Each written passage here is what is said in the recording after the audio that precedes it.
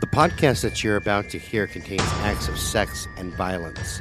The hosts do not claim to be experts on the subjects that they present. Listener discretion is advised. And welcome back to Murder Nation. The podcast is dedicated to lesser-known serial killers and acts of true crime. I'm your host, the illustrious Scott Alexander, and right across from me is the one, the only... Oh, yeah, you are looking over my monitor now. You just popped up like you're I did a fucking... because your monitor's not down, so I can't see you. Well, it's like whack-a-mole. That's what it reminded me of. It was fucking whack-a-mole.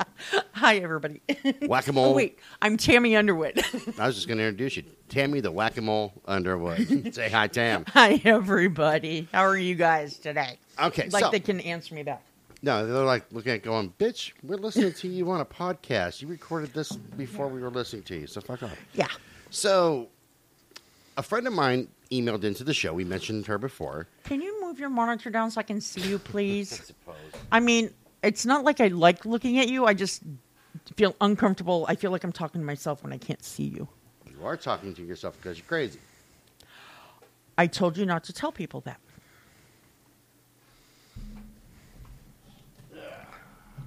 Thank you. Hold on, boys and girls. This takes a little bit. It does take a little bit of finesse, There we go. but you got it. You're good. So, she emailed in. She said, hey, you guys haven't done any episodes on killers from Oklahoma. You want to give them her name? I am. Just okay. hang tight because I wrote a whole prologue. Oh, okay. Gotcha. So, You're like Johnny on the spot today. goddamn right I am. Okay, so this episode here we're gonna title Oklahoma Killers, and my first one is about Dale Roger Stafford, aka the most hated man in Oklahoma. Dun, dun, dun, dun. Which surprises me, man, because I've met some real dickheads in Oklahoma. I haven't actually. Well, I was only there once. It depends on where you go. Like in Jenningstown, well, it explains in my prologue. I was gonna say I was in Tulsa. This episode is dedicated to a good friend of mine who lives in Oklahoma, Jenny Oshler Teal. Instead of calling me and saying, hey, do a serial killer from Oklahoma, she sent an email to the show with a list of Oklahoma killers. Tammy got the email, and that launched Tammy into thinking that she had another fan, although... I did until she emailed me back and said, I'll always be Scott's biggest fan, but, you know, you're all right, too. But she did say I handle you nicely, so. Nah, I need a handler. You do. Anyway, y'all know that you love me the most. For God's sakes, don't feed her ego. Jenny and I have known each other for about 20 years. Wow. And we've stayed pretty good friends. Well, that's good. I've been to her house with when her mom was still alive, and I've met her family. Jenny, your mom is missed even by me. Your family has always treated me really well, especially your brother Charlie. And I'm not going to mention the town of which you live, but I still say this. Everyone there is so nice that it creeped me out. It was worse than, like, Southern hospitality. It was like Stepford Wives. You ever seen the horror movies where somebody goes into a strange town and everybody's, like, super nice? And like, wow, I could live here forever. But, like, at night, you know, like, oh my God, yeah. I think that Billy disappeared and you find him murdered. That's this town. So Wow. That's crazy. It seemed like everybody in your small town knew who I was. When I was on the road, Jenny would come out to Tulsa or Oklahoma City, and she'd have dinner with me whenever I'd get out there. Okay. She's even driven to Joplin, Missouri once, and it was snowing on her way home. Jenny, you rock, and I think that I need to come out there and say hi to y'all again. I know. Joplin, from Tulsa to Joplin is like nothing but a straight toll highway. Yeah, it's fucking, and it's flat. It is ridiculous. It is flatter than an Asian boy's chest. God, you did not do that. Little rice burners. Fucking ace. All right, let's talk about Roger Dale Stafford. And stop calling my nephew that, by the way. Now that I thought about it. You got 2 little rice burners going to be there. Well, I got fix all the electronics. Man. Yeah, I got another fact, little boy nephew on the way. I got an idea. Don't say it. You need to bring him over. He can fix the printer. You know what? That might be a good idea because he's a pretty smart cookie. That's right, little Chin Win Ho or whatever the hell his name is. His name is, well, I call him Yuki because his name's Yubi Kane. Whatever the Korean first name, American middle name. whatever his Pokemon name is. Our story begins in 1974 in Muscle Shoals, Alabama. See, I put the Al in there. You happy? Yeah. Muscle Shoals. Yeah, Muscle Shoals. I've heard about that place. A 21-year-old student at the university in northern Alabama was working as an assistant manager at a McDonald's when Roger came in to rob the place. He shot the young student 4 times and made off with the money. Wow. This crime would be the beginning of a short life full of robbery and killing. This crime would be revealed this crime here in particular would be revealed by his wife, Verna, after they were caught. Wow. So she was with him? Oh, well, yeah. Kinda. You'll see. Okay. I'm sitting on pins and needles. Thank you. I thought you were sitting on your butt, but okay. Yeah, well, whatever, get your My coochie going. gorgeous little butt. Yeah, okay. Don't be rude. Go on. Can I go now, Godzilla? You can go on now. Thank you. In June of 1978, Sergeant Melvin Lorenz and his wife, Linda, were heading from where they were stationed in Texas to attend a funeral. They were both in the military, by the way. Okay. I'm not sure if I mentioned that, No. or it was just in my head. I don't know. Anyway, Melvin's mother had passed away. As they drove on Interstate 40 near Tulsa, Oklahoma, in the town of Purcell, Oklahoma, they saw a woman sitting in a car on the side of the road. The hood was up on the car, okay? And being good people, the Lorenz family pulled over to see if they could do anything they could help the stranded lady. What year was that again? That was in 78. Oh, yeah. That was very common back then, too. Mhm. Through the 90s, I think. Well, I'll tell you, what they didn't know was that their act of kindness would lead to their deaths. Wow. As Roger's wife, Verna, sat in the car, hiding a short distance away was Roger and his brother, Harold. As soon as they saw an opportunity, they moved in. They held Melvin at gunpoint and demanded that he give them all of their money, of which Melvin refused. Oh, okay. Yeah, said, no, fuck you. Yeah. We're on a trip. I'm going to a funeral, right? According to Verna, Melvin said that he could have most of his money, but not all of it.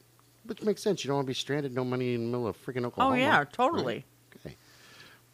So, Roger shot him down. Killed him. Dead. Gone. Wow. Linda Lorenz tried to fight back, catching Verna on the side of the head with a blow, but she was then shot to death as well. So kudos to Linda, because she came out swinging like a boxer and caught Verna on the side of the head, like BAM! But Roger blew her brains out. Dude, Midwest women are corn-fed. These two were, I think, in the Air Force. Oh, the two victims? Yeah. Oh, okay. But wait, there's more. Of course there was. As the dust settled, they heard a voice coming from the camper that lay on the truck that the Lorenz family had driven to where they now lay dead. Okay. The voice belonged to 13-year-old Richard Lorenz, Melvin and Linda's son. Roger shot him to death as well, telling Verna that they couldn't leave any witnesses. Wow. They robbed them and dumped their bodies along the road and took the truck and that belonged to the Lorenz family and abandoned it in an airport parking lot. Wow. On the witness stand, Verna said that it was her idea to pose as a stranded motorist. She claimed that they needed the money to get a place to live in Tulsa for her, Roger, and their 3 kids. Okay. She went on to say that Roger's brother Harold needed the money to get his girlfriend an abortion. Okay, yeah. That one kind of took me aback. I'm like, what the fuck? Oh. She claimed that they made the trip from Tulsa to commit some crimes. She said that the first plan was to rob some stores or hotels, but then that didn't quite pan out for them, and they left empty-handed. Wow. That was when she came up with the stranded motorist idea. Like, light bulb. Well, but back then, it would work. Well, yeah, get comfortable here. I don't know. I would be willing to stop and help people out if they were stranded on their side of the road, even to this day. But I'm a little bit braver. Well, and I've heard. Well, you're a truck driver by day. Yeah. I've heard that. Well, I know back in the day because my grandpa and my dad drove truck. if somebody's broken down on the side of the road, is all they had to do was lift their hood, and a trucker would stop and help them. Normally, But I've heard nowadays they're not allowed to. Oh, I would do it if I look in, because I check out the whole situation. And Right. it just depends on how I feel about it, right? Okay. Gotcha. 3 weeks after they killed Loren's family, they drove to Oklahoma City to rob a sirloin stockade restaurant. Yeah, I thought that was awesome too, huh, right? The manager of the restaurant made a fatal mistake that would cost 5 people their lives. Wow. He began to taunt Roger, saying things like he doesn't understand why people rob others instead of working. Roger's response was to hit the manager and demand that he call his employees up to the cash register. As Verna and Harold held the employees at gunpoint, Roger and the manager emptied the register as well as the safe of $1,290. Wow. Big money right there, right? Whole $1,290. Yeah, dude. Roger then marched all 6 people into the walk-in freezer. Harold reminded Roger that no one was supposed to get hurt, and Roger replied, "They'll get what they deserve." Roger then shot the only black employee that was there, and then Roger and Harold opened fire, killing them all. Okay. Roger decided that Verna needed to be involved with the shooting, so he put a gun in her hand and helped her pull the trigger, firing the gun. She couldn't do it herself, or she just didn't have the nerve? Who knows? He probably just said, "Hold on, Hold my beer. hold my beer. I'm going to show you how to do this. Right? Shoot that guy over there. I already shot the Negro, but shot him again." Well, they sound like they're kind of bigoted. So Kind anyway. of did sound like that, yeah. Keep in mind that this is what Verna had said on the witness stand after they'd been caught. By the way, this is all her statement. Okay. Sergeant Lanny Mitchell was the first officer on the scene. He said, "I opened the freezer door and I saw, and all I saw was blood and brains. Wow. It was totally incomprehensible." Oh, just sounds gross. A week after the Sirloin Stockade murders, Harold died in a motorcycle accident. Roger and Verna were on the run. I'm not sure if it's good luck or good detective work that helped them solve the case. In fleeing the scene, they nearly crashed into a station wagon, their station wagon into another car. Okay. The driver of the other car got a good look at who was driving. He described Roger Stafford to a T. Wow. Well, the police didn't know who Roger and Verna Stafford were at the time. Okay? Yeah. And over the course of 6 months, they followed leads in 5 different states trying to find the people who executed 6 people at the restaurant. Okay. They came up with nothing. That was until they received a call from Roger Stafford, who was drunk.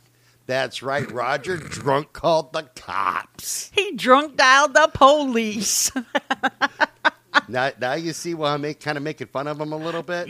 Yeah. Because in the world of stupid... Well, I mean, nowadays we do it because, we have cell phones so in our hands all the time. But back in the 70s, you had to walk over to the wall. He had to walk probably to a payphone, Oh, that could have been too, yeah. put money in the payphone Dude, after looking up the number, and call the police. that is crazy. Anywho, he said his wife Verna and his brother Harold were the killers. The police, Okay. of course he did, right? Of course he did. They probably was having a fight or something, him and the Verna. They was all drunk. It happens.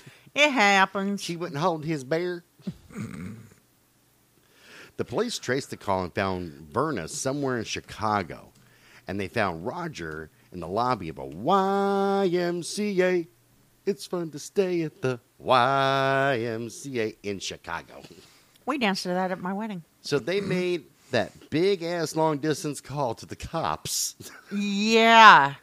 on a payphone. From Chicago From Chicago. to Oklahoma, calling them up saying, "Yo, dude." That is nuts. So, of course, they were both arrested and they were taken into custody. Right? They were both extradited back to Oklahoma where they stood trial for the crimes. Okay. Roger was found guilty in 4 of the murders and sentenced to death. Roger predicted that his execution would never be carried out, though. He said, quote, "I'm too good looking to die." Dude, I've often said that. I'm too pretty for jail. Well, Roger was wrong because in 1995, the great state of Oklahoma made sure that he was going to take the dirt nap. I was going to say, did they, shock him to death? I'm not sure. I didn't look into how he was Oh, no, I guess I did. I put in. Don't write this shit when you're drunk. Fuck. Were you really drunk? I was pretty drunk because I was thinking of Oklahoma, and you got to be drunk. I was going to say. Dude, did you have a party and didn't invite me again? In Oklahoma, you have to be drunk. It's a law. In Florida, you have to take off your shirt to fight a tree. This is true. In Oklahoma, to live there, you got to be drunk. That's just the way it is. He was executed by lethal injection. As he died, he claimed he was an innocent man. And I keep thinking of the same thing that Billy Joel out. Yep. All right, let's talk about another one from Oklahoma. Okay. Charles Floyd. There was a time when porn was not available on the internet or even in video stores. You gave me a weird look. What the fuck? No, because porn? When you said that, I was thinking, but you probably weren't alive back then because I just looked up that guy's picture and I know who he is now. Oh, Charles Floyd? Yeah. I haven't seen it. Anyway, I think this. Do you have his nickname down? No, I don't. Charles Pretty Boy Floyd, the gangster. Is that who this is? Yes. I kept looking it up, but I came up with 2 different ones. Yeah, but he's not really as popular around here. I mean, nowadays. I mean, every once in a while you hear about him. Oh. But yeah, he hang on. I'm finishing up the picture. I'm going to do my thing and then we'll talk about him after. Yeah. Oh, you're right, because 1942, 1948 yeah. was murders. Looking at the bio right now. Okay, so continue on with what I said Okay, about porn stores. For those of you who are too young to remember video stores, look it up. Not even going to explain it to you. Yeah, with the beaded curtains. Yeah, exactly. Doing the walk of shame out where mothers are covering their kids. Don't look at the bad men. You're like, how much for the little girl? Yeah. You guys need Jesus. You need Jesus. You don't need porn. No, yeah. Christ.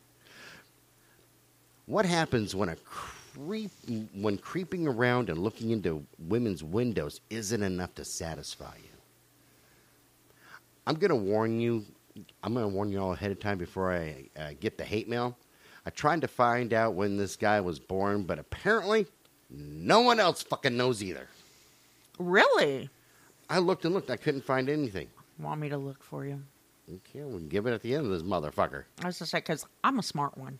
So his characteristics were voyeurism, rape, and necrophilia, and that's why I picked him. As I said, his date of murders was 1942, 1948. And he was arrested on November 22nd of 1949. But he had a very specific victim profile. Redheaded women. Oh, then we're not talking about the same one. Didn't think, no, that's what I was telling you. I had 2 different ones. Oh, because I didn't see the other one on my search. No. Interesting. Anywho, he would strangle them or bludgeon them or both to death. And he's from Tulsa, Oklahoma, which is pretty close to where Jenny lives. What's his middle name? Do you have that? No fucking idea. Okay. On July 10th of 1942, the 20-year-old wife of a truck driver by the name of William Brown, she was strangled and raped in their apartment in Tulsa. Okay. I'm not sure why, but I couldn't find her name. It's the whole case was bizarre. Like, it's got some good information in it, but important shit's missing, like what this dude, his name was William Brown, so I'm assuming he probably went by Bill or Billy. He didn't say his wife's name. Okay. Which I thought was weird. Oh, man, and I put, damn it, Oklahoma, keep better records. Right.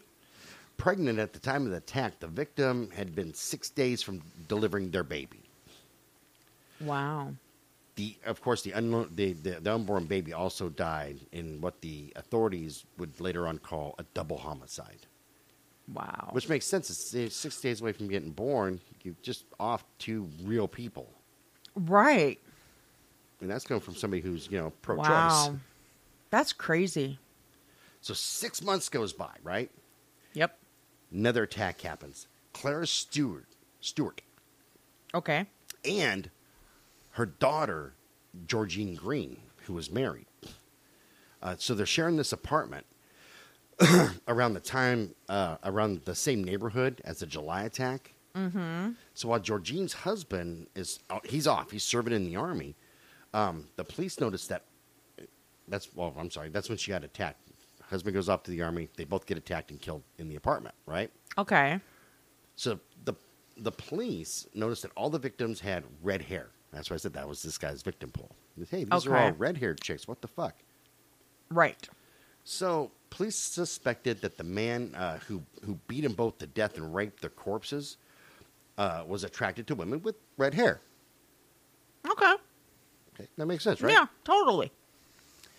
So, come May 15th of 1945, not too long after, right? Mm-hmm. Another redheaded by the name of Pantaloo Niles, P-A-N-T-A.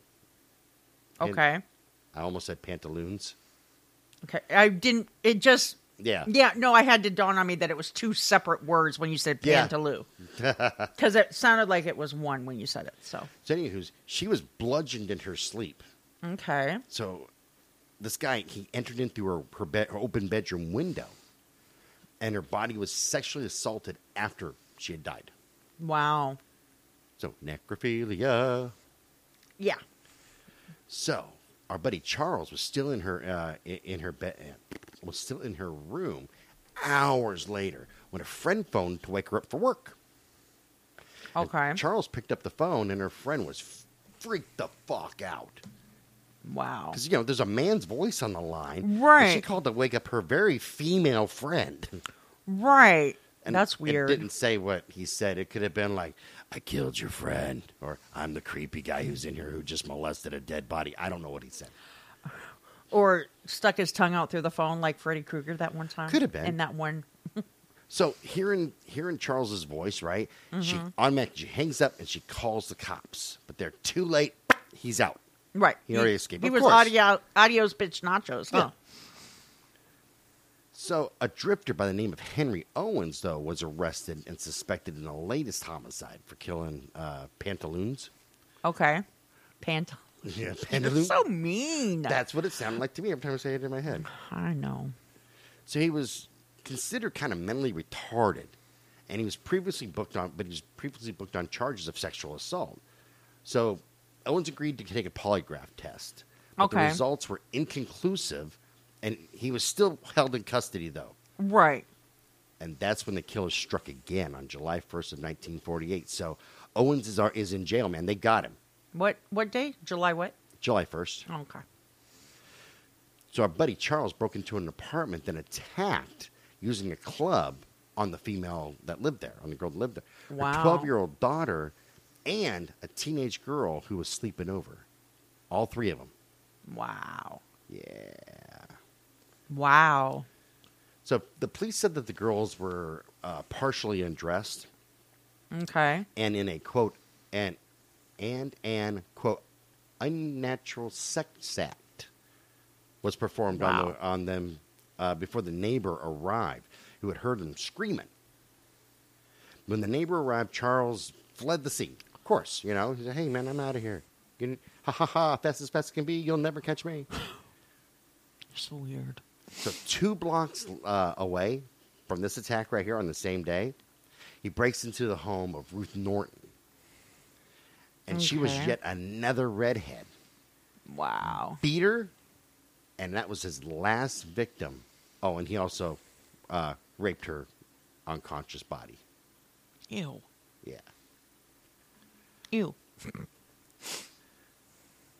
But there's good news. I was waiting for that to set in for you, okay? Someone actually saw Charles and came forward to give the police a description of Ruth's attacker. The witness included a piece of evidence that said he looked like a truck driver. Don't be looking at me like that, motherfucker. It's not me. No, he has hair. I saw a picture. So the cops go around. They're looking at all the trucking companies around there, right? Right. And that's what revealed Charles Floyd. And he was a driver that was known by all of his friends to be obsessed with redheads. But he had quit his job on the morning of July 2nd, and police gave his description to other law enforcement agencies that led to his ultimate arrest in Dallas, Texas on Wow. November 22nd of 1949. That's crazy. So, despite assertions of confusion, Floyd supplied detectives with a lot of details of the crime known only to the killer and the Right. police. So he said, "No, I'm all confused. I don't know what this shit's about, but I know all this shit." Right. Yeah, so slightly retarded himself, right? Totally. He was known as a lifelong peeping Tom, and that's why I put that in the beginning about Okay. looking in women's windows, right? Okay.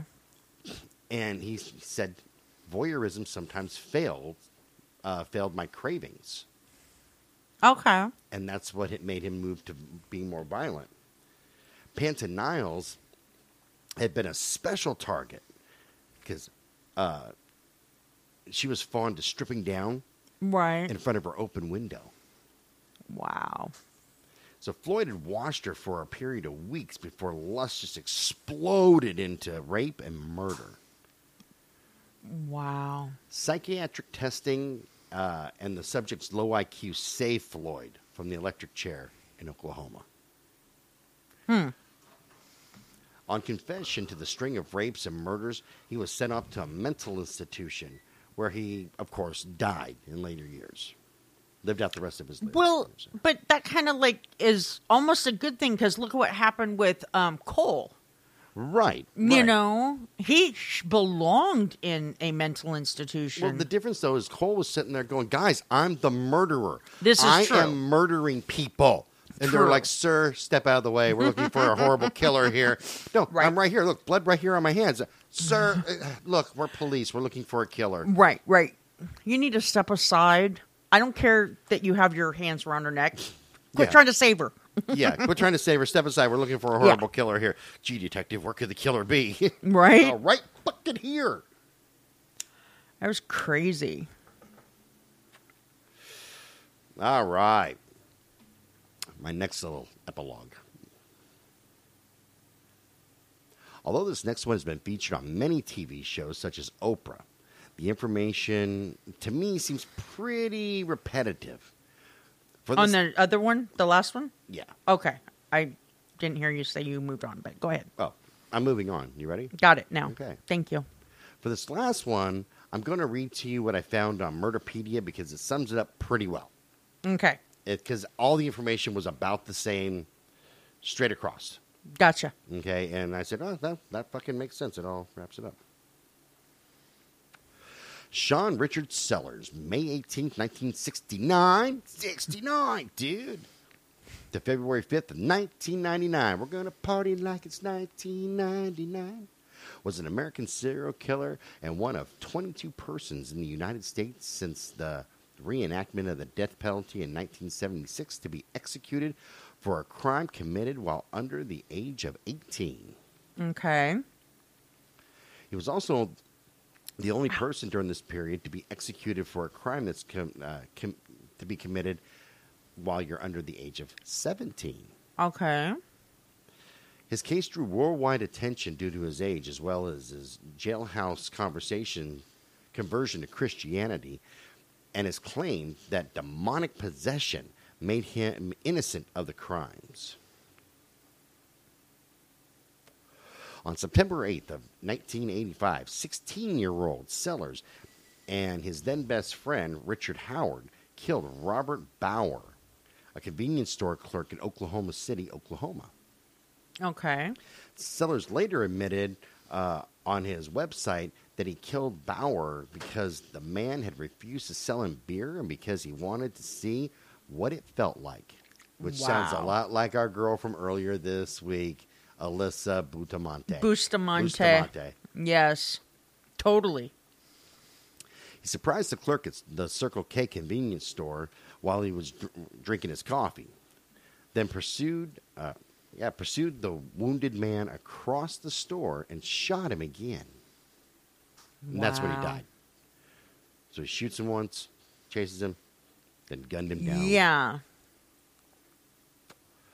On March 5th of 1986, Sellers killed his mother, Vonda Bellafato. Try saying that one twice. Right. And his stepfather, Lee Bellafato. It says Fatto, but I'm going to go with Fatto because that just says... Fatto? Yeah. Yeah, it's probably Fatto. Yeah. While they were asleep in their bedroom in their Oklahoma City home. Okay. Sellers tried to disguise his guilt by arranging the crime scene to look as if an intruder had committed the killings. Wow. At his trial, Sellers claimed that he was a practicing Satanist at the time of the murders, and that demonic possession made him murder his victims. His attorneys also urged that Sellers was addicted to the game Dungeons and Dragons. The jury refused to believe either claim, and he was sentenced to death in 1986. No, I'm good, thanks. And this is another one that gets me. Because I bet you that if we look at media clips, they're going to focus on the Dungeons and Dragons twist. Right. Totally. He played D&D. Right. I mean, I have a cousin who still to this day plays D&D. My brother plays D&D. They're not out killing people. I played D&D as a teenager with my buddy Fred Wilcox. You did a lot with Fred. Fred was awesome, man. Got me into a lot of trouble. But although, we had a conversation earlier today about you, whatever. At the time, Oklahoma law did not give juries the option of giving a life sentence without possibility of parole. That choice became available in 1987, next year. Okay. One juror later said that the jury felt Sellers would be paroled in 7 to 14 years, and that the prison term was not lengthy enough. Wow. So the jury opted for the death penalty of a 16-year-old. Keep that in mind. Other jurors denied this was part of the deliberations, but I kind of believe it.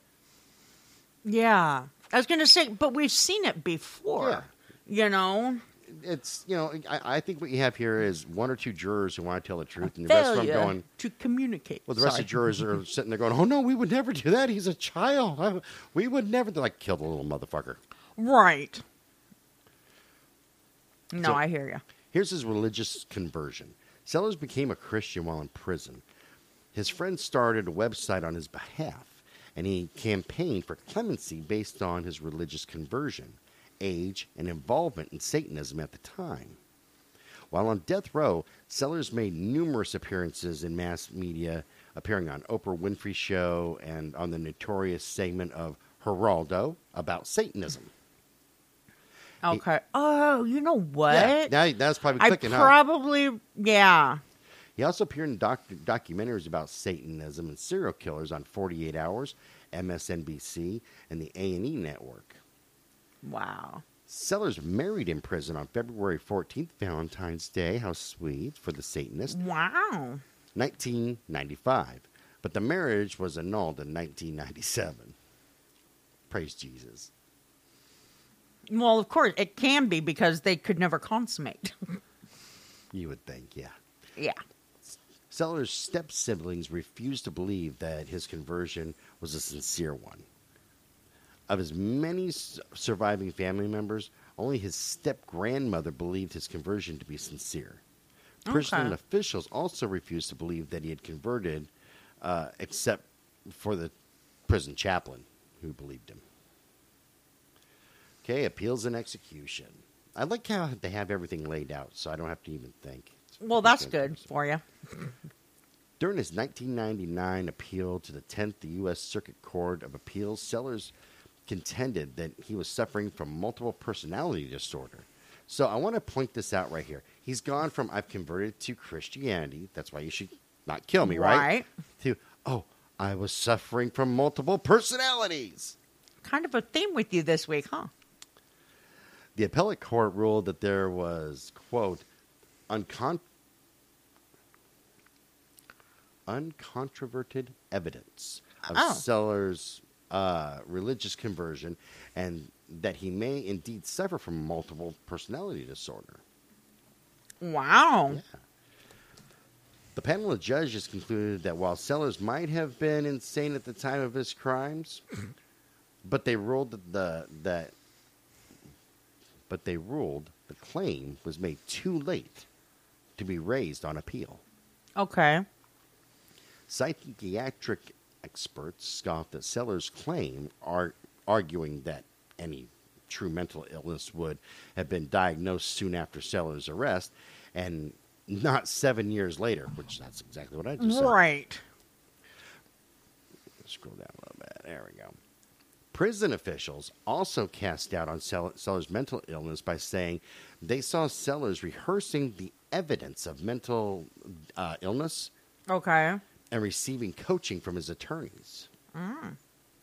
Sellers made the same insanity claim to the Clemency Board, but the board refused to consider the issue.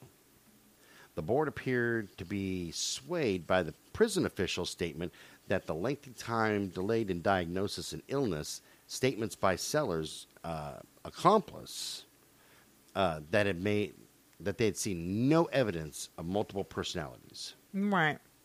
There's a quote here.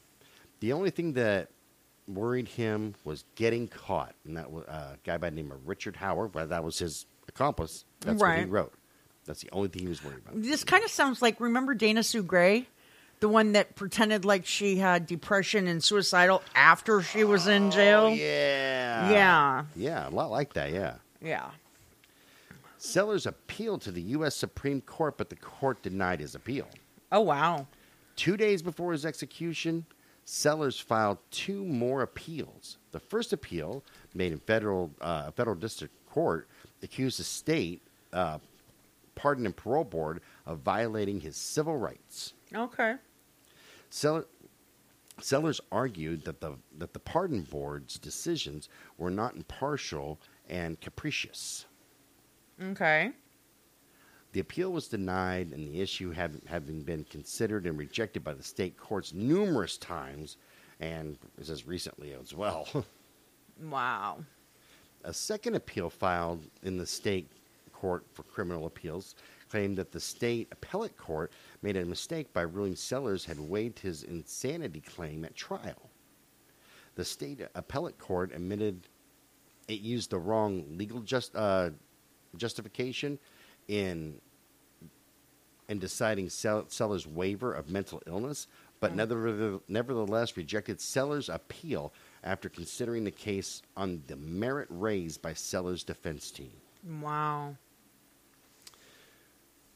Sellers' imminent execution brought condemnation from a wide variety of sources, including the European Union, Archbishop Desmond Tutu, Oh, okay. the American Bar Association, and Bianca Jagger. I wonder if she's related to Mick. Anyway, nearly all raised issues about the age at the time of the crimes, and many argued that his religious work from prison outweighed the state's need to execute him. I'm going to stop it right the fuck there, because they saw him practicing for this. Right. And if you look at the history of it, I converted to Christianity. Let me go. And they're like, no. Okay.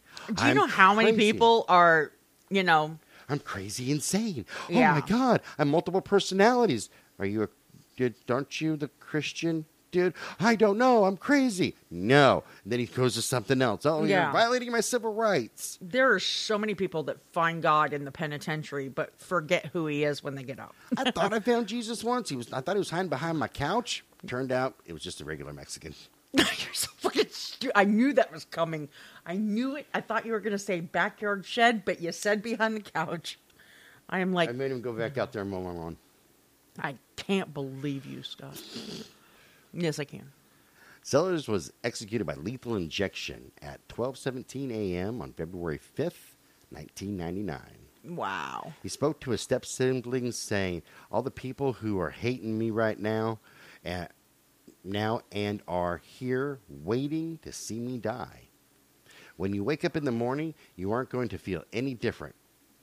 Sellers did not mention his mother or apologize for what he had done. His statement outraged his step-siblings. Yeah. That's crazy. And the rest of it's just a bunch of BS. Anyway, that's that episode. Wow. Yeah. So let's talk about Sellers real quick. Dude, I just don't even know where to begin with that one. Here's my thought on it, because we got to get to the next episode so I can go to bed. So I got to be up at the butt crack of dawn. Lazy fucker. I was going to be to bed right now, man. It's 6 o'clock. I know. I was going to say, you're way past your bedtime. Honestly, I think that if they would have let him out at all, he would be killing. And it has nothing to do with Satanism. Oh, no. Over and over and over again. He would kill, not because of any kind of religious conviction, because that's what he enjoys doing. I was going to say, he's got a bloodlust. Yeah, he's a fucking whack job. Dude, I just don't even know where, like I said, don't know where to begin with somebody like that. No shit, man. So this one here is dedicated to Jenny Osher, like I said, man. Remember, you can check out the website at www.twistedbluellc.com. Yeah, and if you are like Jenny and have a suggestion for us, email us. Let us know. We'll do it. Hells yeah. We'll look into it. And I might not even be drunk if I look into it. I'm just saying it does happen every once in a while. You need to stop having a party without me because or you know I love my tequila. You haven't been high for years. I haven't been high in months. What? What are you talking about? I can't remember the last time I smoked weed. Holy fuck. Oh, okay, never mind. I was thinking something. I was like, hard Scott, drugs, jackass. Well, you scared me for about 2 seconds. Jesus. I was just stoned the other night, so. That email address, by the way, is brutalnation@twistedblue.com. Check us out on Medium, Crime Beat, which is on Medium, Vocal Media, and Hub Pages. That's where our blogs are. You don't have to put up with all my bullshit if you read them. Let's see what else we got the 100th episode coming up. We do. It's Stay really tuned for that one special. there. I'm going to have my son go with me out in the garage and see if I can find it between now and, like, Saturday. Groovy. All right. Yeah. This show's copyrighted 121 by Twisted Blue LLC. All rights reserved, and we'll talk to you guys later. Bye, everybody.